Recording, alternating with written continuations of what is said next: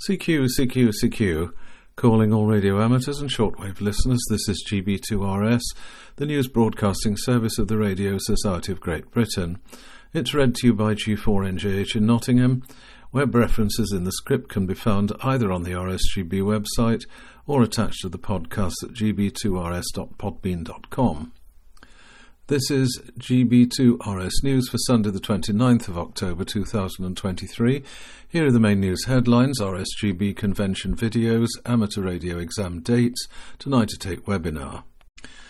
The RSGB has released its first video from the 2023 convention. RSGB General Manager and Convention Chairman Steve Thomas, M1ACB, talks to RSGB President John McCulloch, GI4BWM and IRTS President Enda Broderick, EI2II.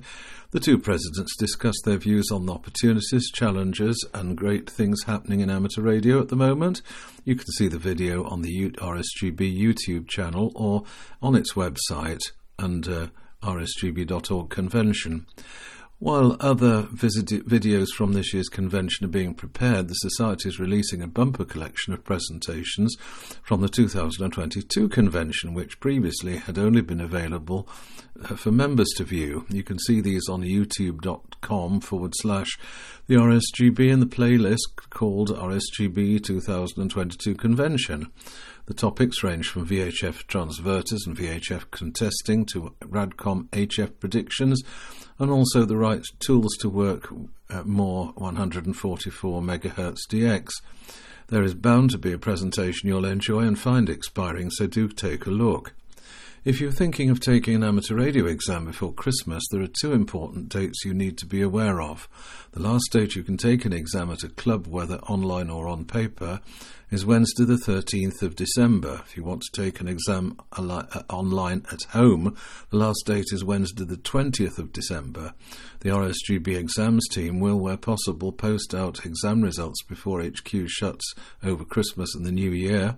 Exams will resume on Wednesday the 3rd of January 2024, and the booking system will be available over the festive season, so you can book exams for January onwards. You can book online on the RSGB page under Exam Pay. That's one word. Don't forget to be part of the RSGB's Tonight at 8 webinar on Monday the 6th of November. Colin Summers, MM0OPX, will give an entry-level talk aimed at newcomers to amateur radio. He'll touch on antennas generally, but will focus on the end-fed half-wave antennas, including details of construction, transformers and performance. Watch this live presentation on the RSGB YouTube channel or special BATC channel and ask questions via the live chat.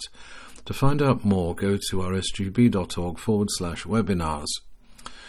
Youngsters on the Air month is taking place in December. This means you have just over 1 month to think about how you, your club, school or social group can get involved and help youngsters to get active on the amateur radio bands. It could be giving a demo at a local school or youth club, or helping a young person to send a greetings message. You can also listen out for the GB23 YOTA call sign and make a QSO with a young radio amateur on the air. The RSGB has applied for Ofcom approval for a special call sign GB23 YOTA, which will be active for the duration of the month. A full list of GB23 YOTA operating slots can be found on qrz.com. These slots will be first come, first served, so check your calendars and reserve your place as soon as possible. To find out more about YOTA month and to see what has taken place in previous years, visit rsgb.org/YOTA-month. You can also email Jamie, M0SDV, at yota.month@rsgb.org.uk to register your interest or simply to ask for further information. A reminder now that the 2023 Scottish Microwave Roundtable, or GMRT, will be held between 10:30am and 5pm on Saturday, the 11th of November. The event will take place at the Museum of Communication, Burnt Island, Fife in Scotland. An interesting programme of speakers has been arranged. Microwave test facilities will be provided, and the event will be an opportunity to purchase components and microwave-related items. Cost is £12. This includes a buffet lunch. Dinner will be held in the evening at a local hotel. Full info and online registration are available at gmroundtable.org.uk/about. Please email Colin, gm4hwo, via gm4hwo@gmail.com for more information. No details of rallies and events. Carmarthen Amateur Radio Society surplus equipment sale will take place on Saturday the 4th of November. The venue will be Cumduad Community Hall. The doors will be open at 8 a.m. for sellers. Visitors are welcome from 10 a.m. £2 entry fee per person, and light refreshments will be available. For more information, contact Andy GW0JLX via 07768 282 880 or email g0jlx@gmail.com. Bush Valley Amateur Radio Club Rally takes place on the 5th of November, which is Sunday. The venue will be the Limavady United Football Club, Rathmore Road, Limavady, BT490DF. Several traders will be in attendance, and there will be a bring-and-buy stand. Car parking is available on site, and the doors will open at 11.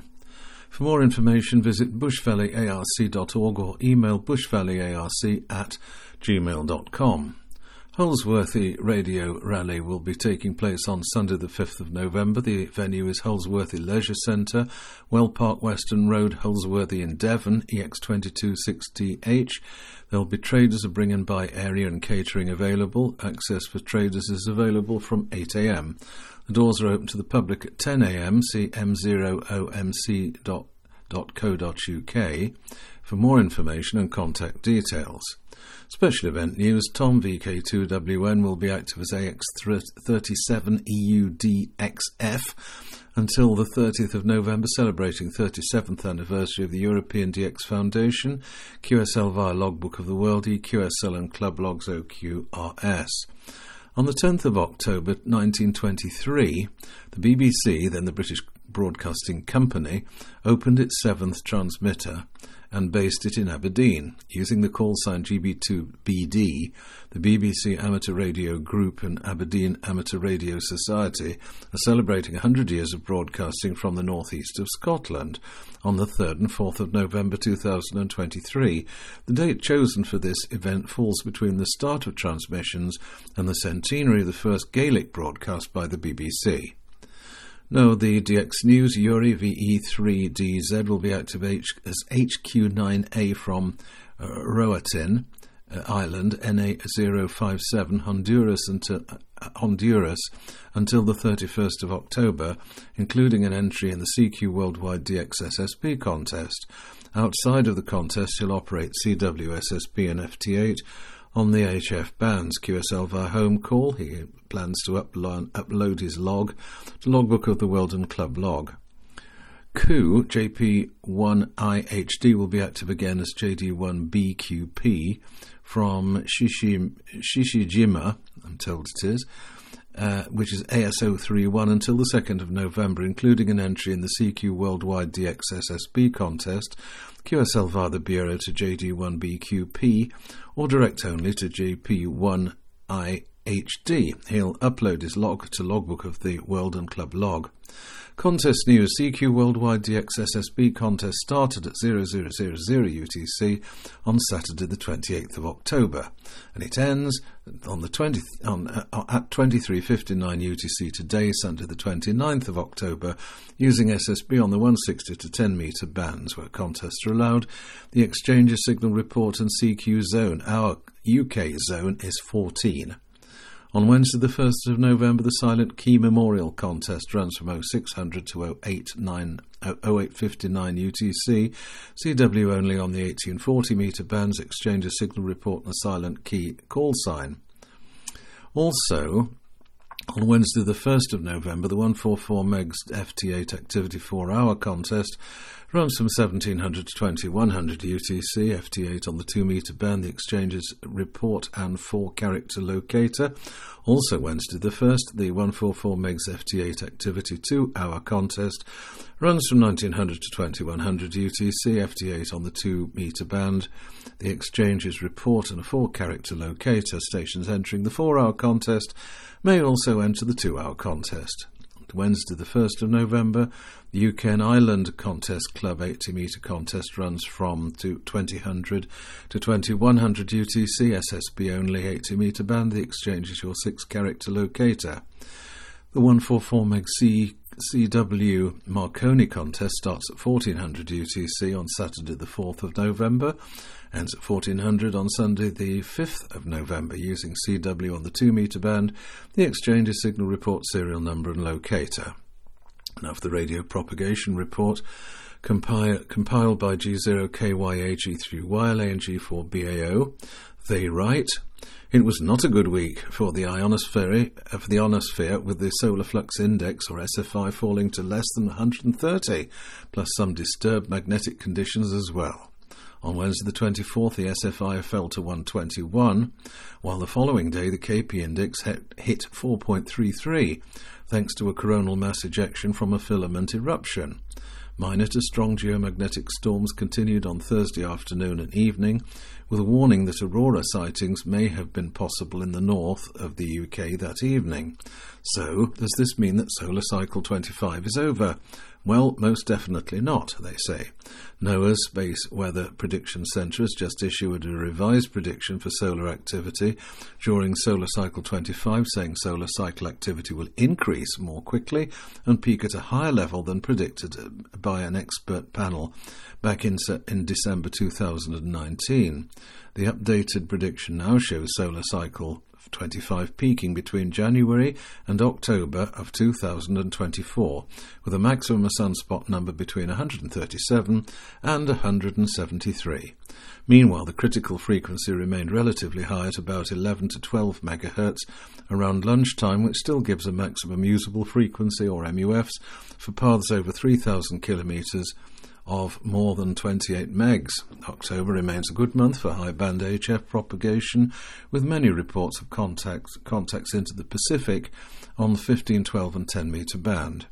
The bad news is that this week's CQ Worldwide SSB contest could be hit by poor geomagnetic conditions later on. 2 large coronal holes on the Sun recently rotated into an Earth-facing position, which could mean a raised KP index and a reduced MUF.